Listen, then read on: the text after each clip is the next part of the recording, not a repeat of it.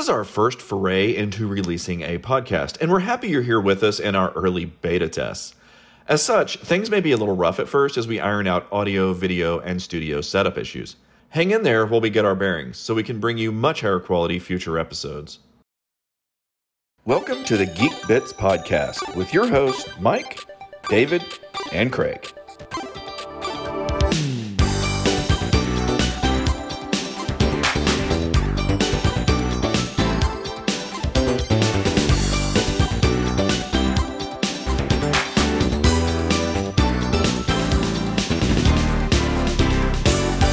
Welcome to this new podcast. We actually have not even come up with a name for it yet. I am David, your host for this particular episode, better known as the 8-Bit Guy on YouTube.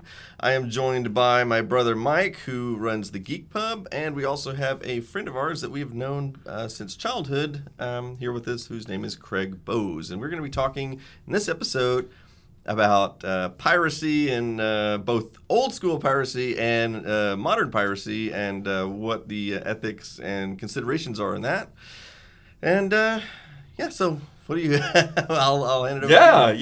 Yeah. Well, welcome to the first podcast, guys. We're all glad you're joining us, and this is all new for us, and so it's a little bit of a experiment, and we'll just we'll figure out where it goes, and hopefully this turns into something big, and we'll just see.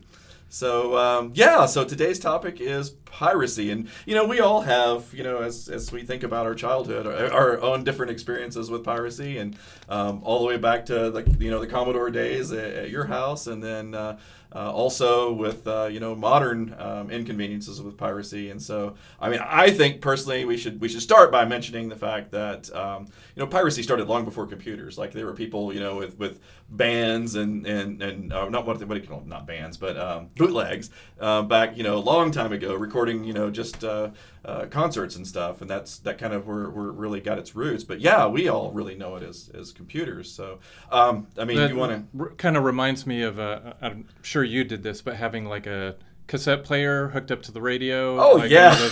And just recording stuff off the radio, and now by today's standards, that seems so ridiculously primitive and poor audio quality. The fascinating thing about that, though, that was never considered illegal. That was actually perfectly legal. That's right. There was interesting loopholes in the law for anything that was broadcast, both TV, if you want to record it on VCR. I forgot about that. Yeah, if you broadcast it publicly, then it was not piracy. Yeah, so you could have a huge videotape collection of Star Trek or Doctor Who. We all did, actually. We had, stuff like that, and music that we recorded off the radio. And while the fidelity was maybe a little bit lower, we didn't pay anything for that. And in fact, to be honest, the video quality was probably a little bit better than if we'd tried to copy from VHS to VHS from like a store-bought tape or something like true. That.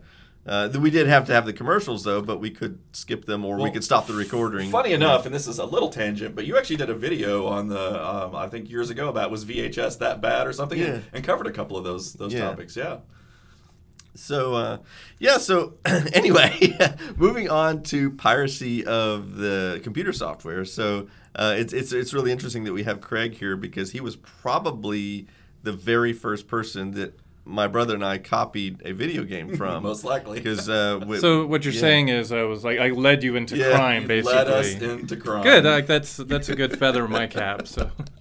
Yeah. So I remember, and I could be wrong, but I remember going to Craig's house when we were I was probably like 7 or 8, and you were 3 years older than me, of course, and Craig is older than me as well. But I remember when we went to his house, he had a Commodore 64. We had a VIC-20, so we were kind of like, ooh, this is the upgrade. Oh, yeah, Craig was the cool friend. There's no doubt. Yeah, by some definition of cool back then, because geeks were not in the way they are now. That is so true. But I do remember the very first thing I ever saw him playing when I walked into his house. He booted up a video game that I've actually never played to this day, but I remember seeing it and it's stuck in my mind. It was called The Standing Stones. Yep. It's funny you mentioned that. I just played through that game recently. Really? I did. Did you know that was my first exposure, like the first video game I had on the Commodore 64, and it was my first exposure to role-playing games in general, not even computer role-playing games, because I hadn't even played Dungeons & Dragons or anything. I could do a whole podcast on role-playing games and stuff like that and that whole history. But there's that tie between those, and that was the first, exposure I had to any of that. And then later, we had a pirated copy of Ultima 3. Oh, yeah. Thanks to our friend Roy. Sorry, Richard. So, yeah. Yeah, so yeah, one of the ethical concerns that I wanted to bring up and have a discussion about is, as kids, we did not have the money to buy these games from the store because they were like $40, $50. Yeah, how old were we when this stuff all... I was like 7 or 8 Yeah, when we were starting that. And so the question is, ethically speaking, did we cause any financial harm, as in lack of sales, to the publishing companies of those games by not buying them instead of copying them? And the argument here, at least one side of the argument, is we wouldn't, if because we didn't have any money, we would just simply not have bought them. We would simply have not have had the games, we would not have experienced them, and they would have still not gotten any money from us because we were kids. So did we actually hurt them? I think for the most part the answer is no, but I want to hear what you guys think on that. I mean, you mentioned this earlier before the podcast. Like, you could make the argument that to a very small degree, we might have saved our pennies and bought a copy of a game. In fact, you, me, and Roy did that with Ultima 4, and we just split it 3 ways. So they did get some money from us.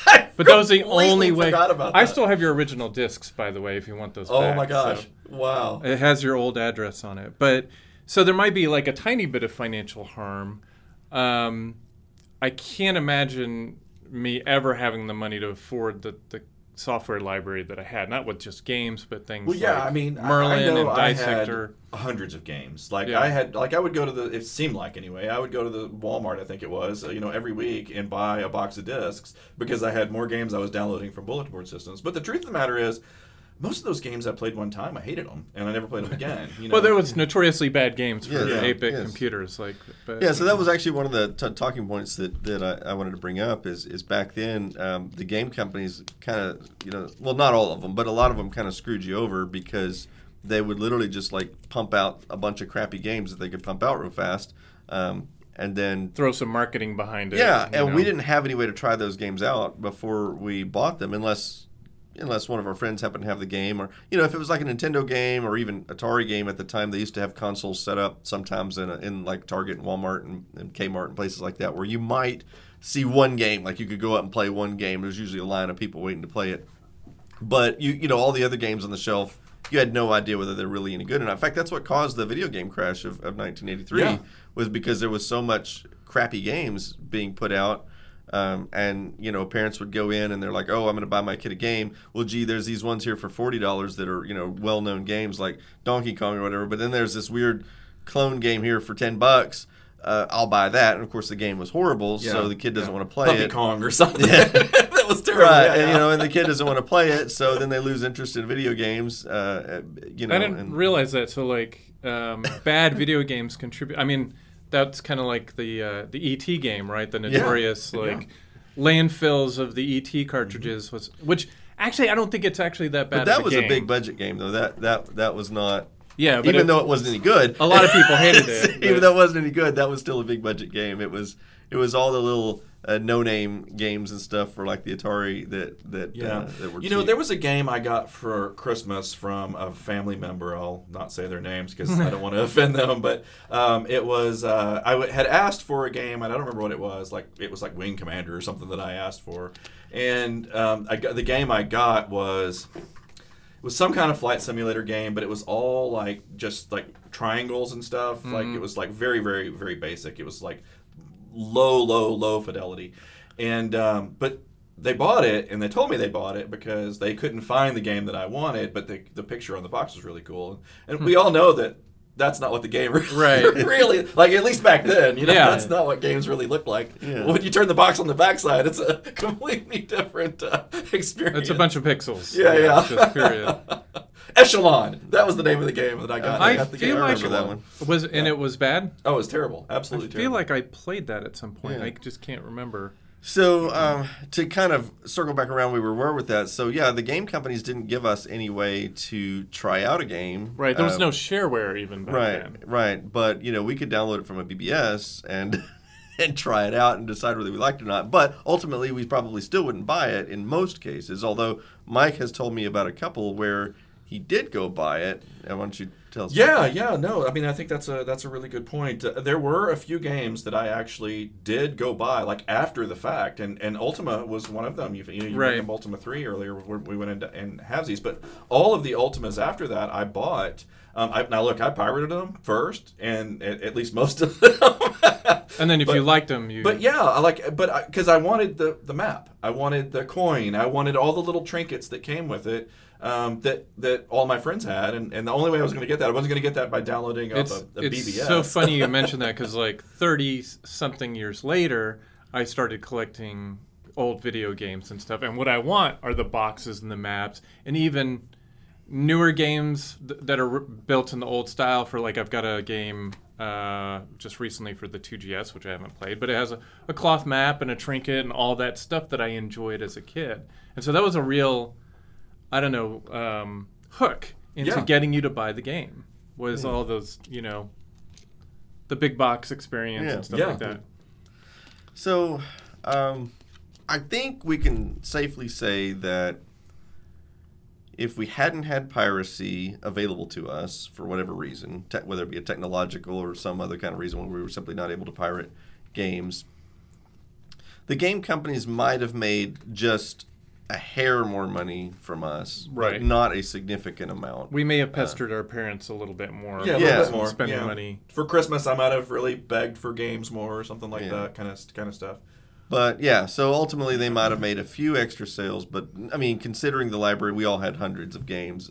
We would have had a library of like 10 games instead of hundreds. Yeah, is what we would have had. And so there's two sides to that argument, I suppose. Is there anything else anybody want to say about piracy and the? Actually, there's one more thing I wanted to mention. There are actually certain ways that the box games were better, because sometimes, like Mike said, they come with the trinkets and maps and stuff like that, and manuals. Because there were actually several games I downloaded from BBSs and never figured out how to play because I didn't have the manual. And then, but there were also some ways that the cracked games were better, because most of the ones that we downloaded from BBSs or copied amongst ourselves were cracked. So that means somebody had gone in and removed the copy protection, which meant the game usually loaded a lot faster. I remember some of those Electronic Arts games, for example, would take 10 minutes. Oh yeah, it was brutal. And it'd have the little EOA logo flashing colors on the screen for 10 freaking minutes. It seemed like from a disk drive. And it would just be sitting there, and you could hear your drive seeking, and sometimes it would headbang, right, and all these other things. It's like, what is it doing? Well, it was going through the copy protection. I think I should be able to sue EA now for 100 IQ points drop for watching that loading screen. I watched that for so many hours where I could have been studying or meditating or doing something. Some of the younger kids that might be listening to this who are playing modern, because everybody hates EA right now. Yeah, they don't know that we hated them back then. Yeah, we hated it before it was cool. So the cracked games got rid of that, and so the games actually loaded faster, and they didn't bang the head on your disk drive because all that copy protection stuff was removed. Did they have cheats back then? Because a lot of the copies of Commodore games that I get now from way back then had trainers and cheats. Yeah, that was one of the things. Not all of them, but because I don't remember having any of those as a kid. I'd have cracked games, but they didn't have. Maybe Spelunker was the only one that had. Yeah, I definitely remember cheats in Spelunker, because let me tell you, I had to use those all the time because that game was so freaking hard. Yeah, incredibly difficult. Yeah. So okay, well, I guess now we're gonna jump forward a little bit to modern times, and I want to talk a little bit about first the music industry. Now we can go to the '90s. And what we got Napster, right? Yeah. A lot of people today won't even remember Napster. Younger people have never even heard of it, although there's a Futurama episode about Napster. Now I would say Napster probably did cause a significant loss in revenue from music studios at its peak, because there were millions and millions of people who were downloading music from Napster rather than going to the store and buying a CD. But there's a lot of interesting things to be learned from that, I think, looking back at it historically. First of all, the music companies were very slow to adapt to the change of the internet. They didn't like streaming. Definitely. Yeah, they didn't like the idea of people being able to buy or stream their music. And so that was, kind of one of the results of it was that people would just share it. The irony there is now they all do it. Like that is the way you get your music It's now. like completely flipped upside down. Right. Yeah. So it's Apple Music, it's Spotify, it's to a lesser extent Pandora, And so like who buys anything on a physical? Who even buys the music really? Like chances are you don't even have a copy of the music. It's weird because I was going through an old hard drive that has tons of stuff that a close family member pirated for me, and it's like hundreds of songs, and they're all from the early 2000s because that was the last time we pirated, right? That's when it was big. That is sort of funny. Like I have a bunch of albums that I really like. Like I've got Def Leppard and some of those types of things that I'm really fond from my childhood. But it's true. I don't like any modern stuff. I don't care. I'll just say Alexa, play this song or whatever, and I don't. That's it. I don't own the song. Now the weird thing is in our household we've gotten into vinyl and actual records, and I know that's very common right now and everything. Probably not a surprise to anybody, but we're actually buying physical media again because we just like records. I like the experience. I'll give a shout out to Doc's Records, and if they don't give us some money for this as a commercial, we can edit that out later. But we just went there the other day, and it was just like great having that experience of like going through. And then, of course, we're like, is this album any good? Well, let me get my phone and listen to it on my phone and see if it's good. But we like the audio quality and I have some vinyl as well. And I think part of the resurgence of vinyl is because we've completely lost all physical media otherwise. So people are like, okay, well, if you're going to collect a media just for the purpose of having media, which one are you going to want? Vinyl makes the most sense. Right. Because cassettes suck. I mean, it does. It does. It's kind of funny, too, because I remember like vividly when I was probably, I think you probably spent some of the time with me, too, but I know I would always go with some of our other friends, Slater and some of those guys, and we would go to Blockbuster Music, and we would sit in the little booths and listen to music before we'd buy an album, and there was all of this like experience around buying music, and all that's gone. Like it's all gone. Right. And I guess vinyl kind of has a way of bringing some of that back. Yeah. I mean, I really just look forward to the time when the AI can not only figure out what music I want to have, but buy it for me. It'll just go and deduct it from my account. It won't even have to show me an ad for it. It'll just be like, okay, this is yours. And it's like, good job, AI. Thank you.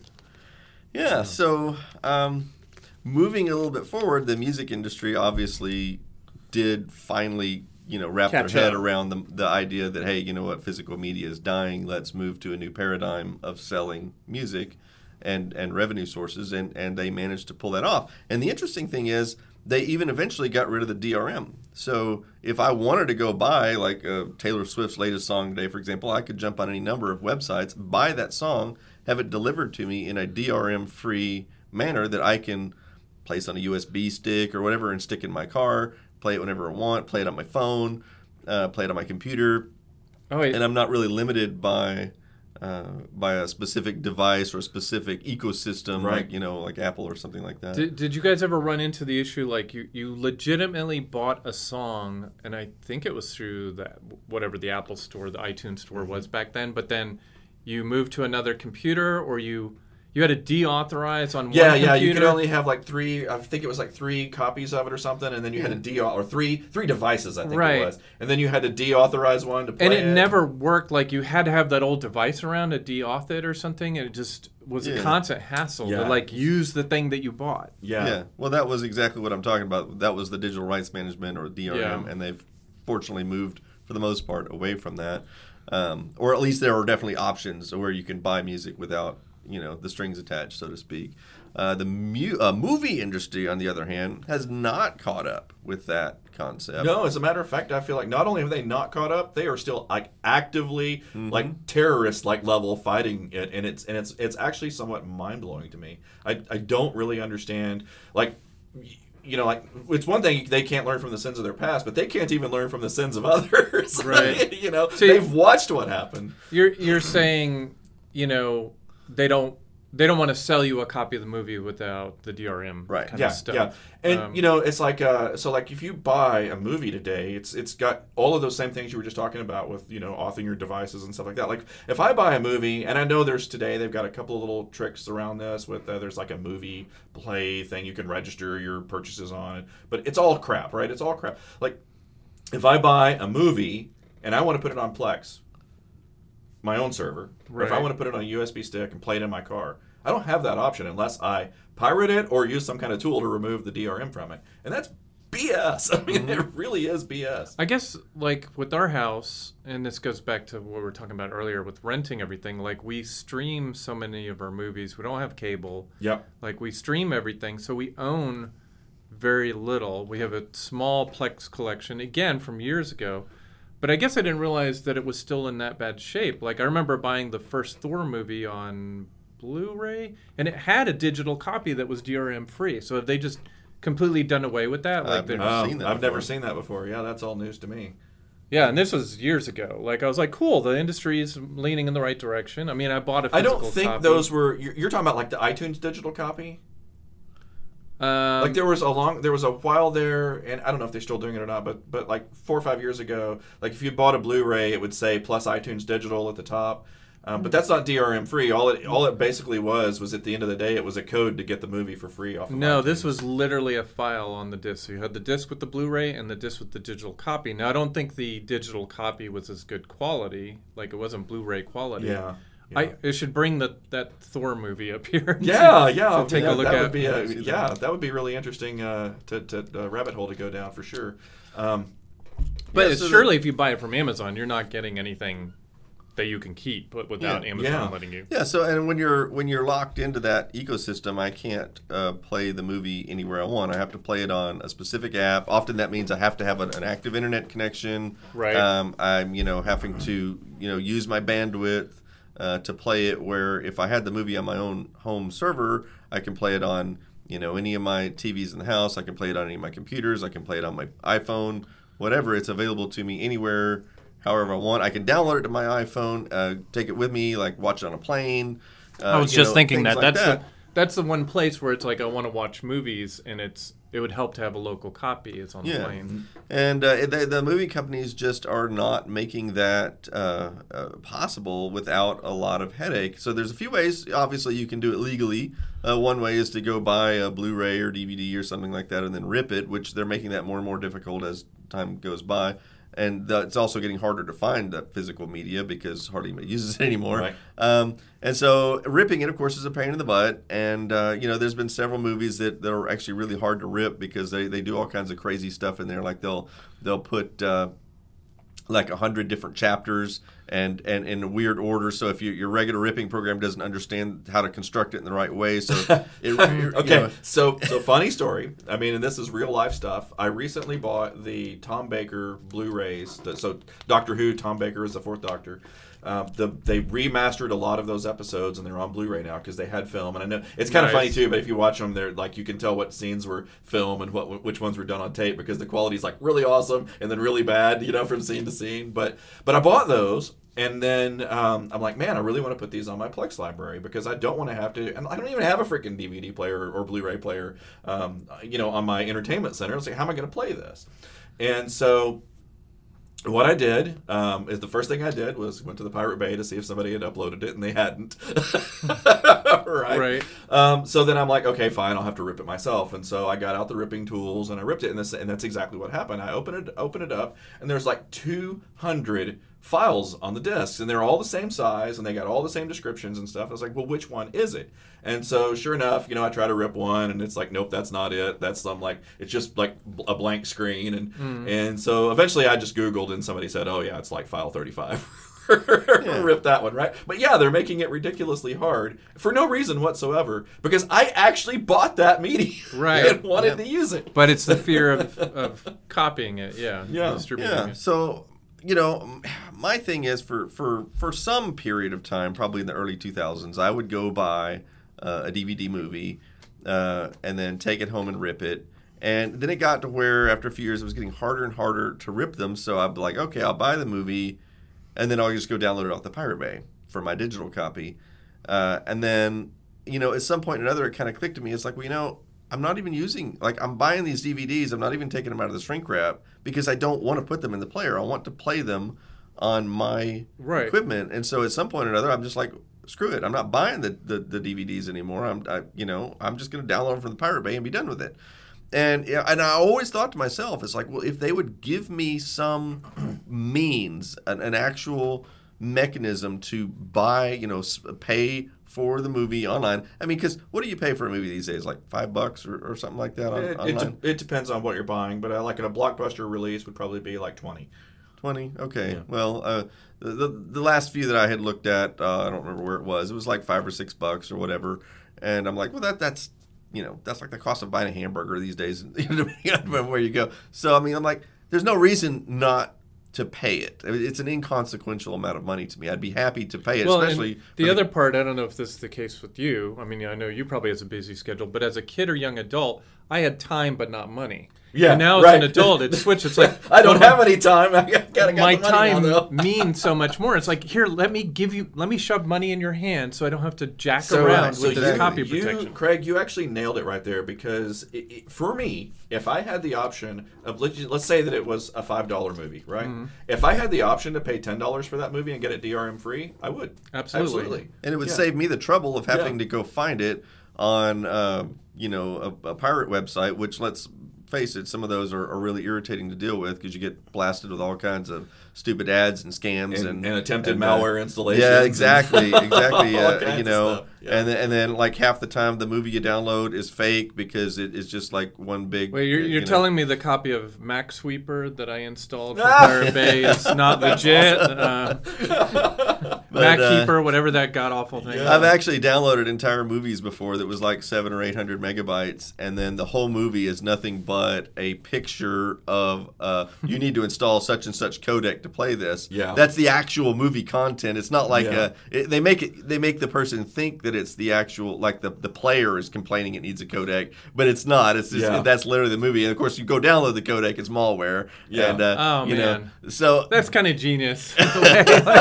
So sometimes I think if those scammers would just spend a little bit of time, like actually doing productive things, they'd probably be far better off and richer. Right. But anyway, I don't want to have to deal with all that. If I could go to CBS or something and pay $5 to download the latest Star Trek Discovery episode and have it DRM free, that would actually be my preference. It would save me time. I'd get a legitimate, probably a better quality copy, and I could throw it right on my server, and then it would be mine. I'd be able to keep it, but they simply don't offer a mechanism for it. So, well, we are probably not their target market because the three of us are really computer savvy, and we have this long history with technology, and most people.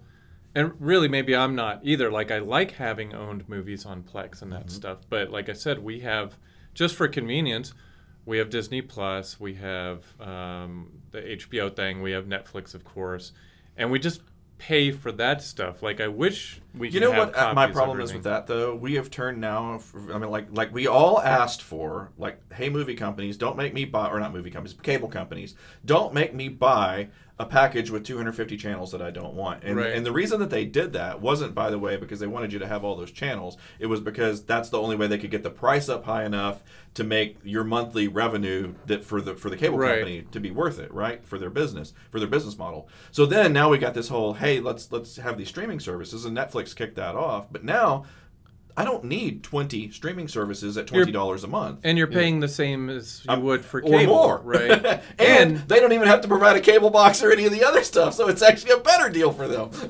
Well, not only that, like, Netflix pulls movies all the time, so you don't ever really own anything that way. A movie I could watch yesterday, I can't watch today. Yeah, I had even heard of, I don't know if this is still the case, I could be totally wrong about this, but I had heard people buying books on Amazon or a movie on Amazon. They had bought it to own, and then Amazon's like, oh, we lost our deal with that company. That's exactly right. We're removing your digital file off of your device. Well, that's and not giving you your money back. Yeah. Which so that's actually a reason. Leads into one of the other points I was going to make. I have a lot of stuff that I have downloaded over the years from, BitTorrent websites and stuff like that that is simply not available and never has been available. For example, I have old like Star Trek specials and old Doctor Who, like unusual things. You're not going to find like a DVD or a Blu-ray of this. It was never made. It was aired like one time. Yeah, and then that was. So I have a great example of that because it's one that I really, really, really like went down a rabbit hole for because I really wanted it, and it was the WizKids. And so that was a little TV show that came out in the 80s, and it was like these kids that worked on computers and they helped the police, right? And I watched that. Which is what we were doing with computers. Absolutely. And kids. Yeah, we were like absolutely. helping the when we weren't pirating software. Right. So, but yeah, I wanted that series, and you can't find it. Like they don't sell it on video cassette. They don't sell it on anything. I actually found a copy of it on eBay one time. It was on a DVD, and I'm like, oh, I'm going to buy that. So I bought it. I paid money for the WizKids, got it, only for it to be it was completely bogus. Like it had like 2 episodes on there. It was like something that somebody like put on the DVD from like they recorded it when they were a kid on VHS or something, right? And so like I actually paid scammers because the actual media company won't make it available to me. But I did finally find it on Pirate Bay a few years ago and downloaded it and all that. I would imagine in the case of a lot of those kind of things, it's simply there's not enough, like back when we were talking about physical media, there's just simply not enough volume sales for them to invest the time in it. But when it comes to a digital release, there's often, I don't think there's much of any excuse not to release that kind of thing. Well, I could see them wanting to, like, I don't know, it's probably on some old film or something like that. Yeah. So they'd have to digitize that. They would probably need to clean up the audio video quality and stuff like that. So there would be a financial investment for Mike and the 8 other people that want to download WizKids. You're right. But I could make the argument, though, that says if the movie companies don't want to invest in it, then they should also not. Like, what is their incentive to sue me if they don't want to? If they don't want to provide make it? it public domain. Say, here's the quality we've got. We don't want to mess with it. Take it. Do whatever. Take it and do whatever you want. And I'll give you some other examples of how media companies have done things that I think also incentivize pirating. Region locks, for example. Oh, absolutely. Yeah. I can. I live in the United States. There's like some British stuff I was never able to legally get and play over here without buying some kind of like. Importing a copy, which is going to cost me like twice the price, and buying a special player. This just happened to me recently with Downton Abbey. So Downton Abbey, their final season, it came out in the UK like 3 or 4 months before they released it in the US. But it was region locked, and you couldn't watch it. Like if you went to the BBC website to watch it, it would say, "Oh, you can't watch that because you're not in the UK. Your IP address." I guess you get a VPN or something. You could have watched it. But again, that's still cheating their system, right? Yeah. But if you aren't going to make it available to me, then I say F you. Right. So, and of course, back in they also had, the PAL versus NTSC standards. And what's funny is we think about those standards as just a technological difference, but the movie companies actually loved the fact that Europe and North America had different video standards because that meant that it was much more difficult to import movies. They didn't want, they literally didn't want me to watch movies from Europe, for whatever reason. I think right along those same lines too, I think another thing that they did that like really encouraged piracy, at least from my perspective, was when they started taking Blu-rays. It really started with Blu-rays, and they started making certain things either unskippable or like yes, right. Like, actually, it started with DVDs. Of course, originally it started with like the FBI ad, and they're like, okay, not ad, but warning. Whatever, And I'm like, okay, I can sort of see why they. But want then it was like to commercials for other movies and junk like that. And it's like you're gonna force me to watch it. I can't skip it. I can't do anything. This is my hardware in my home for a thing that I paid for, and you're saying I have to watch an ad every freaking time. That is ridiculous. Yeah. It's the same thing. They're literally Hitler. Let's just call it. They are literally the worst people. I have to watch the same movie trailer. Like if you pull that Blu-ray out and that Blu-ray player, or not Blu-ray, or a DVD, you said, right? Yeah. Pull that DVD player out and that DVD today. I still have to watch a trailer for a movie that's 20 years old to watch that movie because it's unskippable.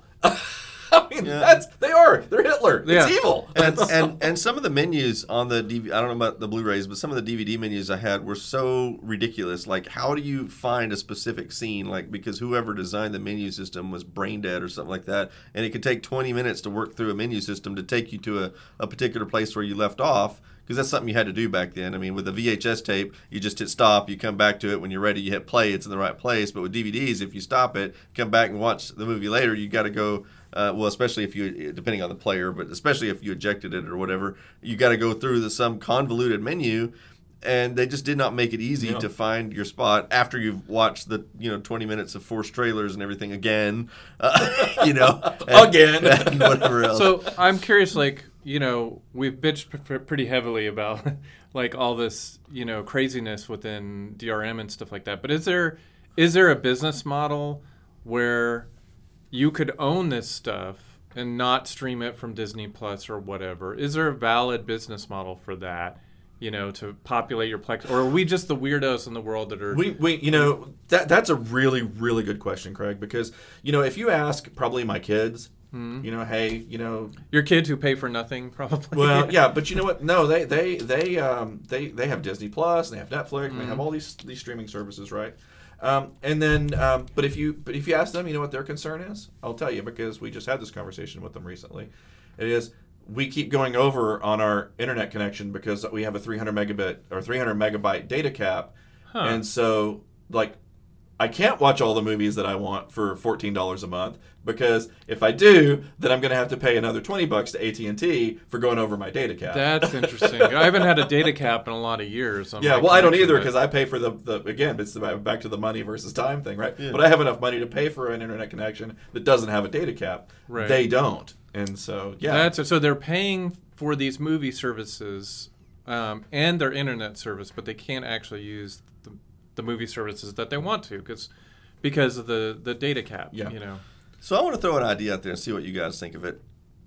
This would be a potential solution for media companies to make movies available. And I don't know if this has ever been thrown around before. It's just something I've thought of.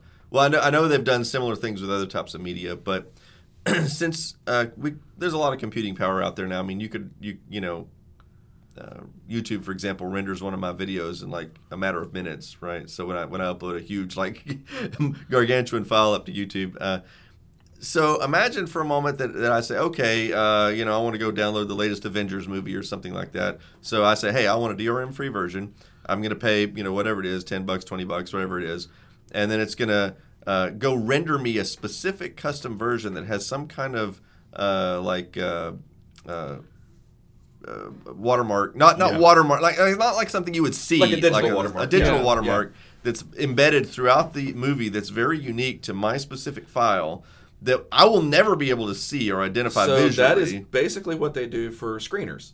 That actually that technology already exists. Yeah, I heard about that. What's a screener? So screeners are like they have a movie that's about to come out in a couple of weeks or a month, right? And so somebody like Siskel and Ebert, of course, I think they're both dead now. Right, yeah. Somebody like back in our day, it was Siskel and Ebert. Yeah, somebody like that, they'll mail a screener to. Gotcha. And so they can screen the movie. So they can watch it before and review it and all of that. I see. But they want to know who has that copy. Exactly. I see. So it's a fingerprint, basically. It's a digital fingerprint. Yeah. So they could do something like that. And that way they could theoretically sue you or whatever if they found that, hey, look, this is out on the BitTorrent site now, and you downloaded this or whatever. There's a billion copies out there. Yeah, so, you could potentially it could be traced back to you more easily. Yeah. And I think there's enough computing power now on the servers that they could render a custom fingerprint for every single download. Oh, no problem. Yeah, no problem. I could see that might have been a problem 10 or 15 years ago. But today, I don't think that would be an issue at all. I have to tell you, I would be perfectly fine with that. I would too, because I'm just going to throw it up on my server. I'm going to be the one watching it. I have no reason to upload it to BitTorrent or anything like that. Right. So, yeah, I think that's a great idea. I mean, you could have that like built into something like Plex, where it's like, I want to purchase this movie. It renders it on the service. You download it directly to your Plex account, or then into the server on your home or wherever you're running it. And then you could play it right there forever. So this brings up actually one of the things that I wanted to make sure we hit on, and this is perfect timing for it. So great segue. So part of the problem with all this going digital and streaming stuff and never actually owning anything is, when I was a kid, one of my favorite things to do was loan something that I had, whether it was a book or, a DVD or whatever, to a friend and let them watch it. And they've kind of removed that ability with all this digital stuff, and same thing with DRM. And so one of the reasons that I think, piracy and is, for at least in my group of friends, is used is so I can share my media with my friends, right? Like I used to 20, 30 years ago. Right. Well, now it's even hardware they're trying to lock down where you're not even able to work on your own hardware. I don't know if you've followed that. I mean, that's a whole different topic. Yeah, but it's like related, not only yes. can you not own it, but you can't repair anything, you can't loan anything out. Like everything is just getting more and more locked down. Futurama did a great episode on that with Bender when they upgraded Bender, and Mom's Friendly Robot Company got extremely annoyed, and she said something like, "How dare a person modify something they own? I'm going to sue them." Whatever. So. Yeah. That's definitely related, and I can see, in the future where that kind of stuff's definitely going to happen. We will have a license to have our phones. Where you'll never really own the phone, and after 5 years you'll give it back to Apple or something. I could definitely see a future like that. A lot of companies really like, they've already built planned obsolescence into things. Apple does it with, and they deny it, but it's what they're doing. After 5 years, we quit providing iOS updates. It's not because the phone can't take the latest software. They'll say, oh yeah, well that phone will run too slow, right, and the experience won't be as good. But the truth of the matter is, it would run, and you could use that. But they choose not to. It's planned obsolescence, and a lot of things are. They want you to spend another $1,000 on a brand new phone. So. Yeah. Microsoft is one that has been, at least historically speaking, not nearly as guilty of that. And I think the reason is pretty obvious, because they only sell the software. They didn't sell the hardware. They had no incentive to get you to upgrade like Apple does, because it's bundled with the hardware. So, Windows XP would still run, for example, on really old systems that were 10 years old or whatever. Where Apple would have never allowed their software to run on a machine more than like 3 years old. That's typically like their threshold, So makes sense. Well, I think we're sort of at the end of our time for this podcast. Is there anything else we need to cover today, or? I had one other thought on the piracy scenarios. Like, I feel like there's some benefits other than just getting free entertainment and that sort of thing. I don't know if you guys ran into this, but when I started my IT career, I could not afford any of the programming or database tools. And, I pirated a certain database, let's just call it, I don't know, SQL Server, just for make-believe purposes. Because it was like a production database, and it was, you had to buy it for a certain number of seats or something like that, or CPUs. I totally remember and it's like, that. I just want to play with this thing. And now it's so much friendlier for programmers to development get their licenses, and VMware's now got vMug, and there's all kinds of ways. But back then, you could not. Yeah, your IDEs, your programming languages were proprietary. And so early in my career, I pirated a lot of tools just to learn, just to kind of assist my career. And then the combination of I could afford to buy the tool, or the tool is just free out of the gate, because the companies are like, hey, if we give this away for free, people will use it. And they just found other ways to monetize it. It's interesting. You bring most of the tools that you're talking about there sound like they're Microsoft tools.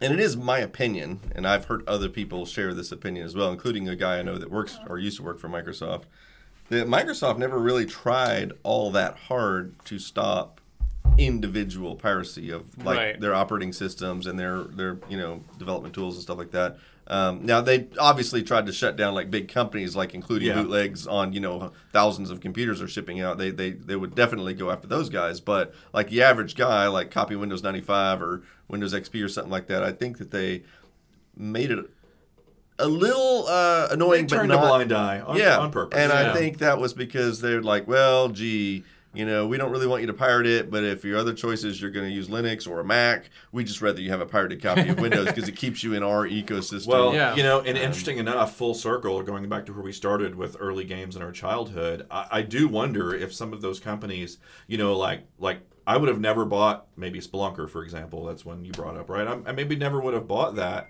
but I had it, and now I told all my friends how much I loved it.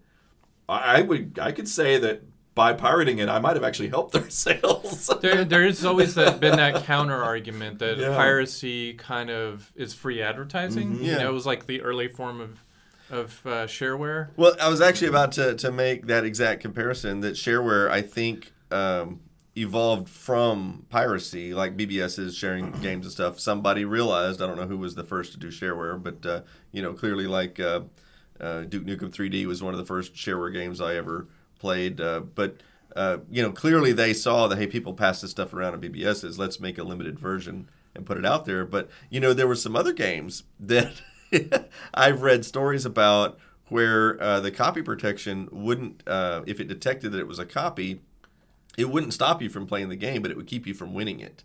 Oh, that's funny. Yes. There's several of those. Yeah. And so, but the problem with that is, though, in my opinion, that they should have taken that a little step further and actually put some kind of message on the screen informing the user, because I think a lot of people just couldn't figure out what was wrong. But I think if they'd played the game and got so far, and then it popped up and says, well, this is a pirated game, so you can't win, then they'd be like, I have to go buy the real thing so I can finish it. So I can finish it. Yeah. So I think that was a missed opportunity. Probably was. Because they already had the code there to detect, and cause it not to work. Yeah. They would do is they would make the final boss be unbeatable. Yeah. Right.